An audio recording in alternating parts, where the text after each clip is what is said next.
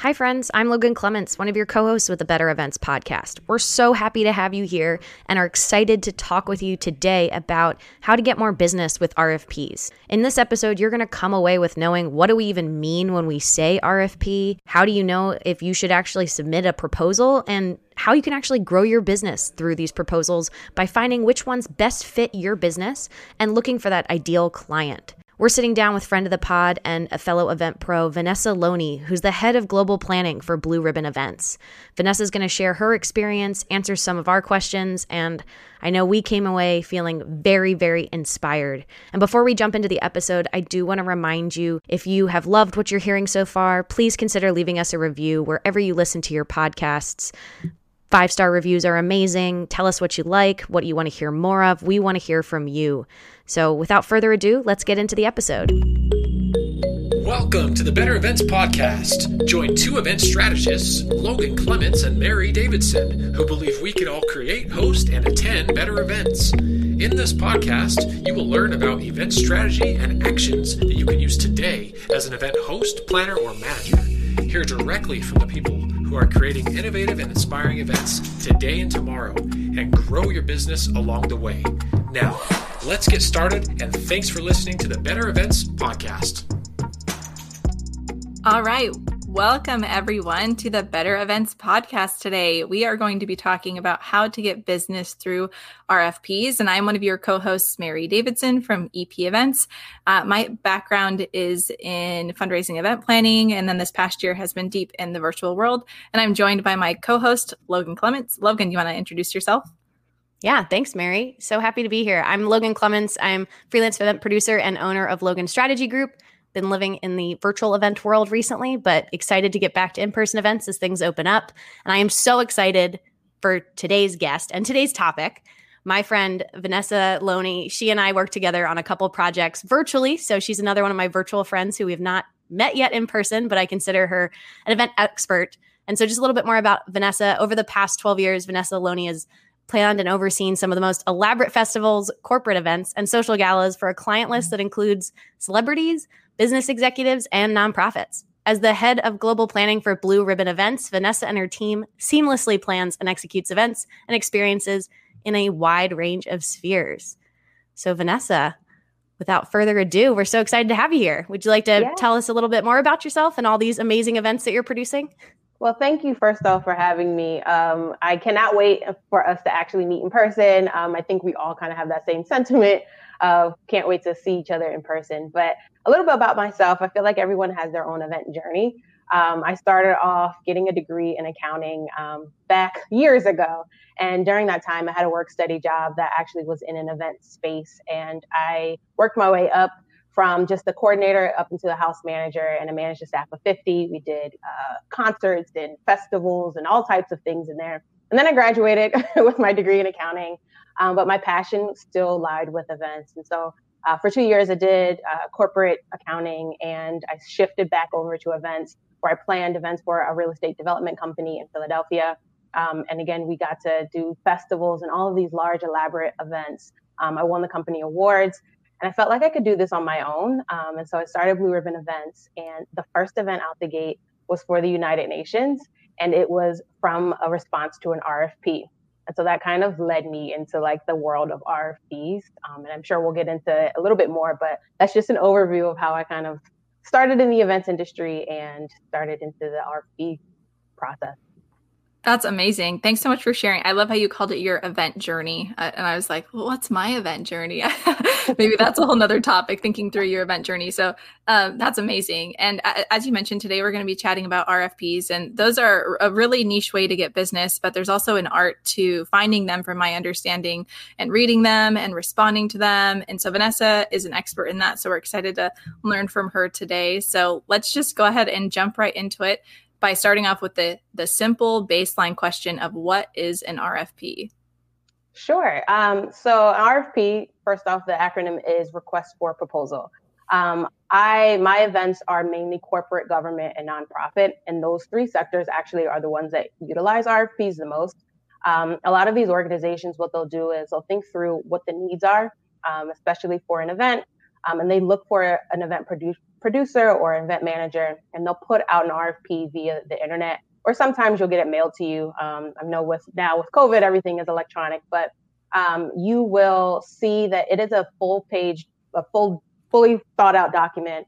And it can range from a 3-page document up to a 50-page document.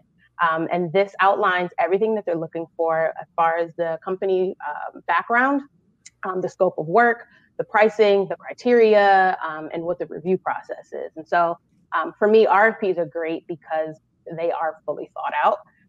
And so when you finally are getting to that point where you are talking to the client, they thought through everything, and you're just kind of just like easing your way in.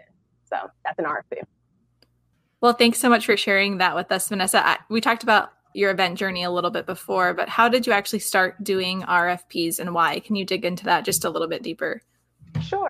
So my first introduction to it, I think I was going through the process of how do you get clients, right? Like you start your business, but no one tells you how to get clients. And so I started going down the rabbit hole of different ways to approach it. I used to cold call, cold email, and those weren't working for me. And so I decided, okay, how do I get in front of the people who are going to hire me? What are the types of businesses and how do I get in front of them? And so I went into LinkedIn and really just made sure I had the network that I wanted. And so now I say, I have all these people. Now what do I do? And so I started to look into how to get directly in contact with those hiring people. And so Thumbtack, which is a freelancer kind of portal where it attaches you or match makes those different areas. And so I started doing that, and then I started getting asked to give a proposal. So it wasn't specifically an RFP, but it was, hey, here's all the things we're looking for. Can you send us a proposal in response to all the things we want? And so it was kind of like, okay, I can do this, but I wasn't getting business. And it was a lot of time consuming, like a lot of work went into putting the proposals together. And then I started to feel like it wasn't worth my time. And so Thumbtack it's not corporate, right? Thumbtack is kind of like weddings or like the smaller businesses. And so I said, RFPs are great, but I need like the clients that I actually want. And so I started to go on LinkedIn and just do a search, right? Like RFPs for events and just random keywords. And then things started to pop up. And so the United Nations had an RFP that was out. I think it was due in like 5 days from the time that I found it. And I started to scramble because it felt big, right? It felt like this is something that probably is outside of my comfort level, my league. And I said, why not? Throw your hat in the ring, see what happens. And so I found the RFP through LinkedIn and I responded and I didn't hear back. And so I said, all right, well, let's just keep going. And so I saw that they reposted it. So the deadline had passed and they reposted it. And so I'm like, okay, so how do I get in front? Because they probably didn't even read my RFP. So I started to look at the RFP and look at the key terms.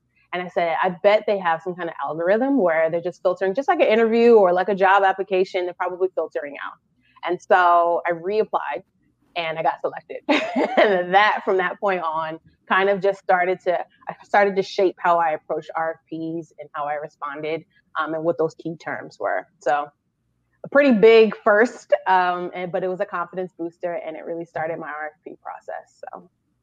Yeah, I wonder if your background with, accounting and everything kind of helped you approach it that methodically. Right. Yeah, like analytically. Like yeah. I think that's such an awesome takeaway or even insight. I know we think about it with like our resumes and on our CVs. And I guess maybe a good way to think about an RFP is kind of like a resume for your business. And so you want to incorporate the same thing you do with your resume or your LinkedIn profile with those keywords when you're applying for things. Same thing you want in your RFP, which is so cool. So I guess my biggest question is like, what opportunities are out there by doing RFPs? What kind of opportunities does it bring to you as a business owner?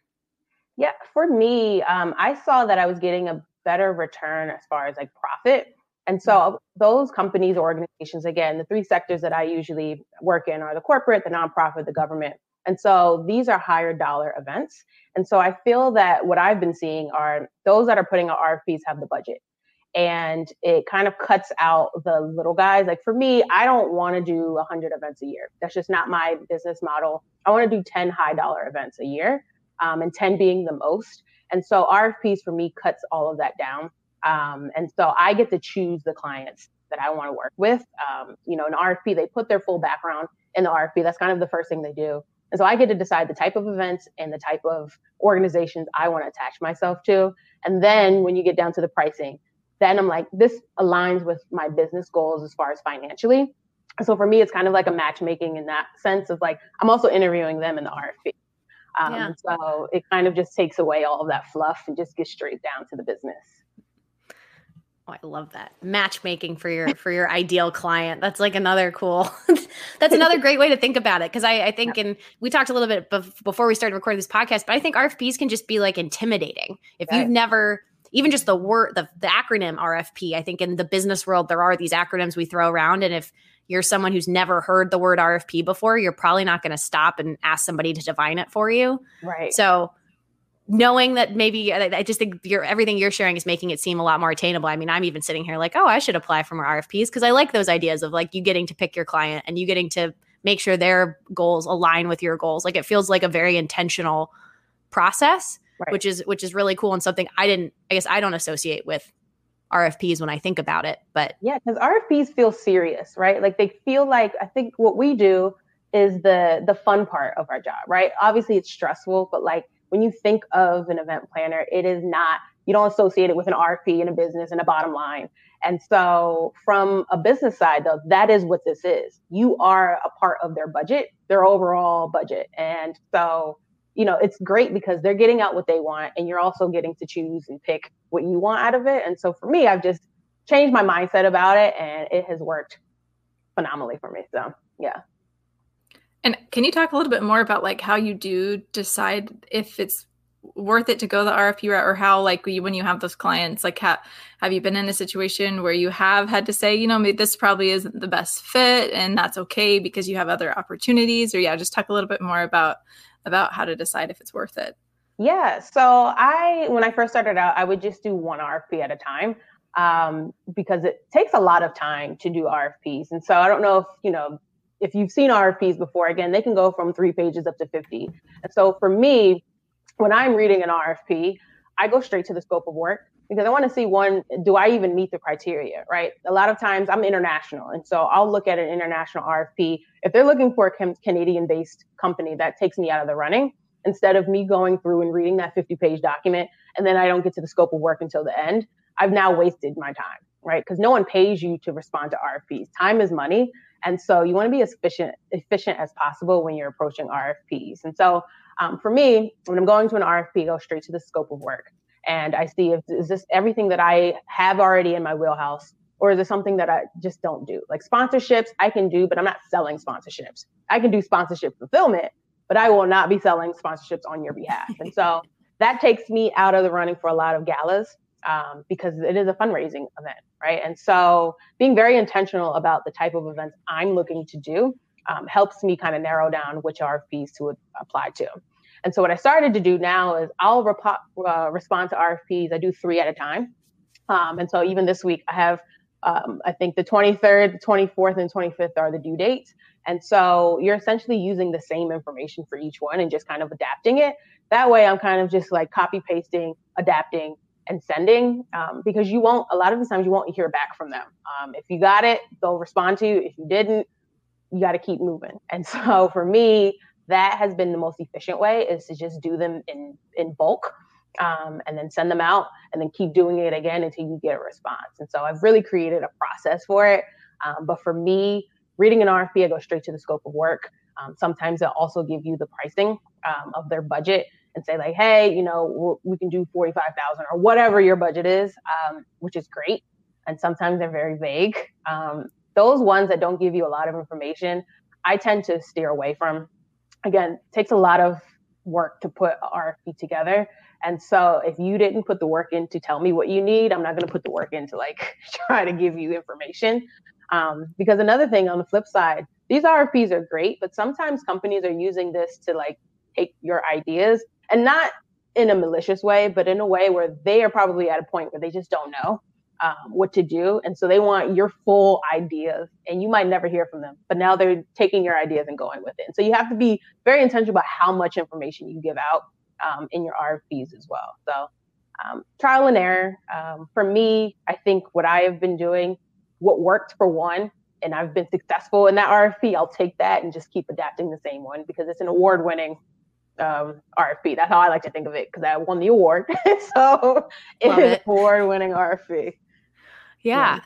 Well, I just wonder, I guess that's like the crux of it, for something like these where RFPs, they can be intimidating to start, and then you can spend all this time on it, and then you're submitting it and you hear nothing back. So I guess, and the other point though, of walking that line between, and I struggle with this, even just with what I just say, just regular proposals. So they're going to clients who've not sent me an RFP, but I'm still sending them a proposal based on what we talk about. But that like fine line between wanting to be helpful and lay out the roadmap for what you'd want to accomplish, but not give away all your trade secrets. I mean, how have you found for the ones that you've been successful with, like, how have you found, is there a correlation of doing a nice balance, or is it really just finding the right client at the right moment? Yeah, I think it's a combination of both, right? So for me, I talk about my process as opposed to my output, meaning like, how are you going to do marketing, or how are you going to do X, Y, Z? I will lay that out because again, if that helps you with, how you manage your project, sure, you can take that from me. But what I won't do is say like, hey, like this is the marketing plan. Like from this point, we're going to put this post, because again, that takes a lot of your time and this isn't my client yet. I can give you a preview of it. If you ask, even if you need something from a prior client, that's kind of how I like to spin it too, is this is something that I've done before that maybe you can adapt for yours, or we can, make it your own. That way it's taking less off of me of like creating an entire thing for them and I never hear from them again, because RFPs, they just need to be worth your time. That's the number one thing I've taken away from this. It has to be time worthy. The price has to be right. And especially if you're going to have a team involved in this, right? Now you need to make sure that your team is available for the time frame that's in the RFP. And so there's a lot of things that go into your response, because if they do come back in a week and you haven't actually talked to your team and now no one's available, like those are the things that you should be doing ahead of time. Although you haven't booked the client yet, just make sure that what you're saying in the RFP, you can actually make good on. I love that. I'm like, don't promise, don't overpromise. That's what I have a project I'm on right now. We're all about expectation management. I was like, I want to impress them. So we're going to over deliver, but we need to, our promises need to be at a certain level. Exactly. And that's something I think when you talk about, you said you're working on a couple at a time and that's how you kind of batch how you tackle RFPs. How do you go about responding to these RFPs in terms of like, as a business owner, do you set aside time every month and go, hey, I'm going to put X amount of hours towards doing RFPs, targeting events that are, 6 months in the future or whatever it is? Or is it a rolling basis? Like you're just constantly looking for them? Or how do you kind of structure the time you spend doing the work versus going after new work with these RFPs? Right. So I think it was a lot of trial and error. I think as a business owner, I'm sure we all can relate. There's ebbs and flows to your business. And so you could be really busy at one point and then you have nothing. And so what I've learned is keep something always on your calendar. And so for me, it's always a rolling basis. I'm always looking for RFPs, even if like right now I have 5 projects. I probably can't take anything else on now, but some of these RFPs, they can ask for an event for next year, right? For 2022. And you might not start until the fall. And so I'm always looking for something, even if right now I can't take it on. I want to set myself up for the future, because I've gotten to a point where there was no business. And it was at a point where I'm sure the holidays are not a good time to try to go get new business. And so people aren't on email over the holidays? Crazy. Right. And so I have kind of like PTSD. I'm like, I would never get to that point. I need to always have something lined up. And so for me, I'm always looking at the RFPs, the ones that are coming out. And I think we'll talk about, how I find RFPs, but I'm always on constantly looking at them. And so try to get as many batch. If I can't find 3 at a time, that's fine. I will at least have one going at least once a month. I'll have, a response going out. And you mentioned earlier too, I'm curious about this, like, because I've never done an RFP. So it sounds like there's like quite a bit of writing, almost as if you're like putting in a cover letter or something like that. But additionally, do you send like portfolio pieces or like examples from it sounds like you mentioned like you could send them an example of a marketing timeline if they want it or something like that. So can you just talk a little bit more about that as well? Yeah, so I typically don't. So this is how I kind of respond to my RFPs. I have the same kind of cover letter that outlines, who I am, my business, how long I've been in business, and what my goal is to accomplish your RFP. And a lot of times it'll just be like, hey, everything that we say in the scope is what we'll do. I'll sign my name. That's the first page.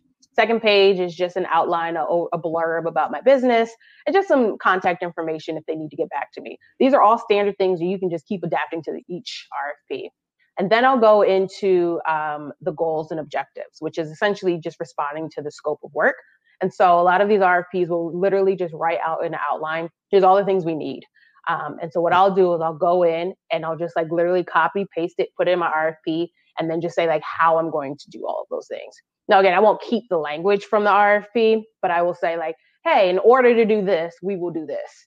So that's the scope of work. And then sometimes I'll ask for references. I've never had anyone reach out to my references in an RFP because it's not a job per se, right? Like they just want to know that you have someone. If we needed to reach out to someone, do you have that person? And so I usually put my references, and then I'll put case studies of past events. And so again, all of this is just writing. I don't give pictures. I don't give anything.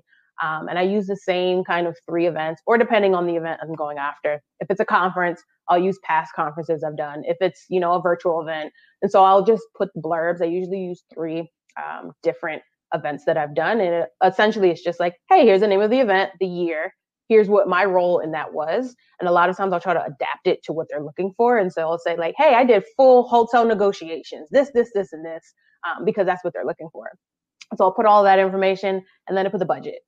And that's standard for all of my RFPs. And if they ask for a different, more, elaborate things, I'll decide if it's worth it. Like I will never give my financial information. Some RFPs, they will ask like, are you financially stable enough to put this event on? And so we need 3 years worth of financial audit statements. That RFP is not for me because I'm not doing it. Yeah. That could be a lot of work. It's a lot of work. And I'm like, you're not paying me enough to do that. Even if I got the budget back, and like, it's just not enough for me. But again, that could be somebody else's wheelhouse, right? Like that's something that I'm sure there's not a lot of people responding to that, right? And so they might have a leg up on that. But for me, I had to pick what it is that's my sweet spot. And so that outline kind of helps me to adapt to each RFP that I respond to. Yeah, I think when I hear RFP too, I think about like the federal and state contracting processes and getting certified as a vendor with the federal government or your local state government. Both Mary and I are based here in Washington State, and I had been diving into the whole getting like women-owned business certified because I had a client who wanted it to have me be certified for a project. So I guess from your experience, Vanessa, are you certified in any of these things, or a lot of these, and transitioning into how you're finding these RFPs, or are these ones that you're finding through other databases or other places than these, strict kind of federal and state lists?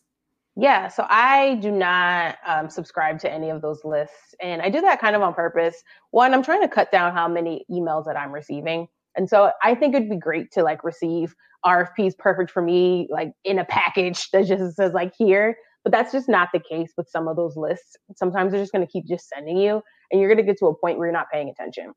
And so for me, when I'm ready to look for an RFP, I go to the source. And so my source, I guess we're getting into how I find RFPs. I find most of my RFPs through LinkedIn. Again, I think we talked at the top of this hour is that I created a network, a really solid network of people who would be hiring for the type of services that I can provide. And so when I'm going in the search engine, I look for, again, keywords. What's worked for me is event RFP, really simple, straight to the point. Because I look for on a rolling basis, it's always at the top. And so when I put the search in, I look through posts. That's a key tip. Don't go through jobs, look through posts. And so that is anyone who's in your network who probably put a status update or something in their network as well. It'll show up in your search feed. And so then I sort it by latest, again, because I'm always searching. And so it'll default to what matches your keywords. No, I always do latest. That way I can go through and search it. And so I found all of my RFPs that way. It's just someone saying like, hey, we're looking for an event planner. Here's an RFP. Like, let me know if you have any questions. And so that has been kind of an insider's tip. But if I get to a point where there's nothing coming through, I'll Google. Google is really hard to sort through. there's a lot of scam emails, like spoof email addresses. And so you really have to be intentional about which ones you're clicking. You don't want any viruses. But I also will sort and put time-wise on there. Like I'll put probably the last 2 weeks, because again, these RFPs, timeline-wise, when they're putting these out, they don't give you a whole lot of time to respond. That's something that you should keep in mind, is like, you might see an RFP come out 1 week and it's due 5 days. Like you have 5 days to respond. And so that's why it's important to have your template. That way you can just adapt quickly. But yeah, and so I'll do that. And then sometimes what I'll do is I'll go on Indeed. And so there's a lot of companies that will post their RFPs within Indeed. And so I actually put keywords in Indeed as well, event RFP, and I've come up with some RFPs that way as well. So you have to get really creative. And so within Indeed, they don't let you post like your website. And so sometimes within the body of the job description, it'll say like, hey, go to our website to see the full RFP. Because for me, my rule of thumb is if the RFP is not in a PDF form, it's not real. Like I want to make sure that this is a legit RFP and not someone who like copied and pasted from someone else, because that has happened to me before where they were like, the deadline passed like 3 weeks ago. And I'm like, but this says it's due tomorrow. And they're like, no, like that's not legit. And so also doing your due diligence to make sure that these RFPs are coming directly from the company and not some, third party. But yeah, for me, that's kind of LinkedIn has been my main source for RFPs and connections. And then from there, hoping for the best from these other places, but LinkedIn. That gives me a lot of hope as a business owner, because I know Mary's heard me talk about this, but going through the state certification process for some of these, stamps for your business take a really long time. They're anywhere from like 3 to 6 months. So in terms of tangible things that if you're listening to this and you own an event business, or I know RFPs are honestly across the board for whatever business you do, like this is an opportunity for you to find new business today by going on LinkedIn and Indeed, like Vanessa mentioned. Vanessa, are you seeing faster turnarounds recently for RFPs? I'm curious because like we've talked about it for virtual events. I mean, I'm getting a call like a month out for someone to help with their virtual event. Have you seen that impact the like RFP window where people are looking for like faster responses and faster execution? Yes. Oh, for sure. So I started at the top of this year with one client. Like I just said, I have 5 clients because I think what's happening is 2020 was the Band-Aid year, right? Like 2020 was like, we can't do what we usually do, but we need to do something. This year, people are becoming more intentional. And, with the vaccination, there's a little bit more confidence around events happening in person. And so these companies have budgeted now. They've budgeted for this in-person / virtual, and they don't know how to go about doing a hybrid event. And so they're leaning more on the event professionals, which for me, I think is great. And, there's so much business to go around. I hope this podcast helps people to find these opportunities, because I have had to turn down stuff. Like right now I have 3 RFPs I want to respond to. One of them probably won't work because it's in the middle of one of 2 events that I have, but put my hat in the ring anyway. And so for me, so I'm like, this is the time to look for RFPs, because these corporates, they're all about bottom line, right? Events, depending on your sector that you do. I do corporate, like I was saying. Corporate, they have a bottom line. These events are bringing in business for them, especially conferences, and those won't stop. And so they have to find a way to do them. And you, as the event professional, as the expert, you're there to tell them, this is what I've done, and this is what could happen. And so for me, this is the time. This is the time that we're coming back as event professionals. And so I definitely think trying to figure out your RFP process now would be great. There's just so much to go around.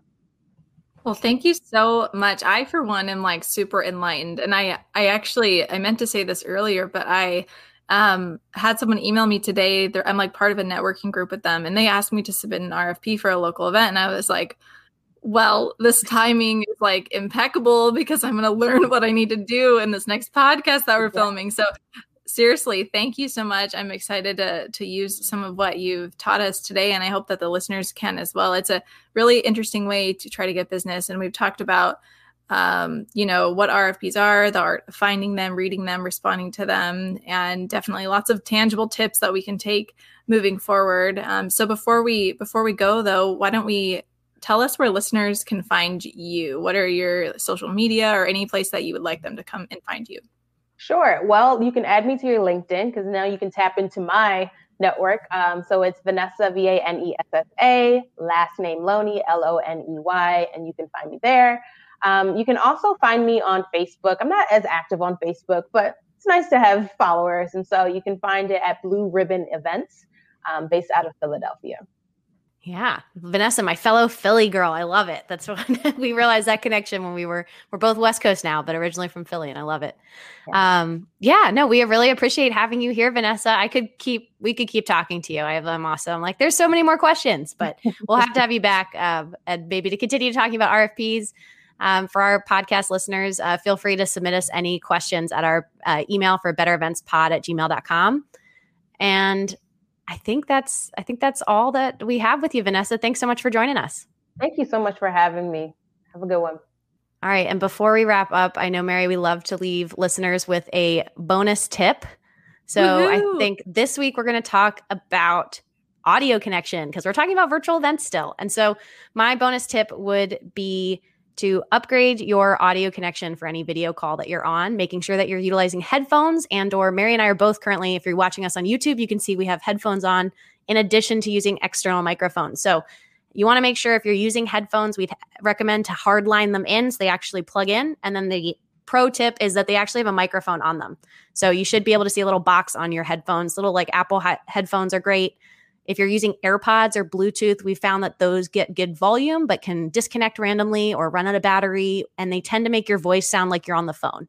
So not that we don't recommend them, but if you can hardwire your headphones in, that's going to set you up for success. Whether you're doing a virtual event as a speaker, an event host, or you're just trying to level up your next meeting game, we would highly recommend getting headphones. And if you're someone who does this for a living or does a podcast like Mary and me, do invest in an external microphone. It's worth it. There's anywhere from $40 to hundreds of dollars, but the ones Mary and I are using are ranging anywhere just from $40 to $100. So invest in that and you'll thank us later. Absolutely. Yeah. And feel free to give us a follow. Logan mentioned our email earlier, but you can also follow us on Instagram at Better Events Pod. And then you can find me, Mary, at EP Events LLC. And Logan, where can listeners find you? You can follow me on Instagram at Logan Strategy Group _events, or you can also, like Vanessa mentioned, you can add either of us on LinkedIn just under Logan Clements and Mary Davidson. Absolutely. Right. Well, thank you so much, everyone. I've learned a lot today, and until next time. Bye, guys.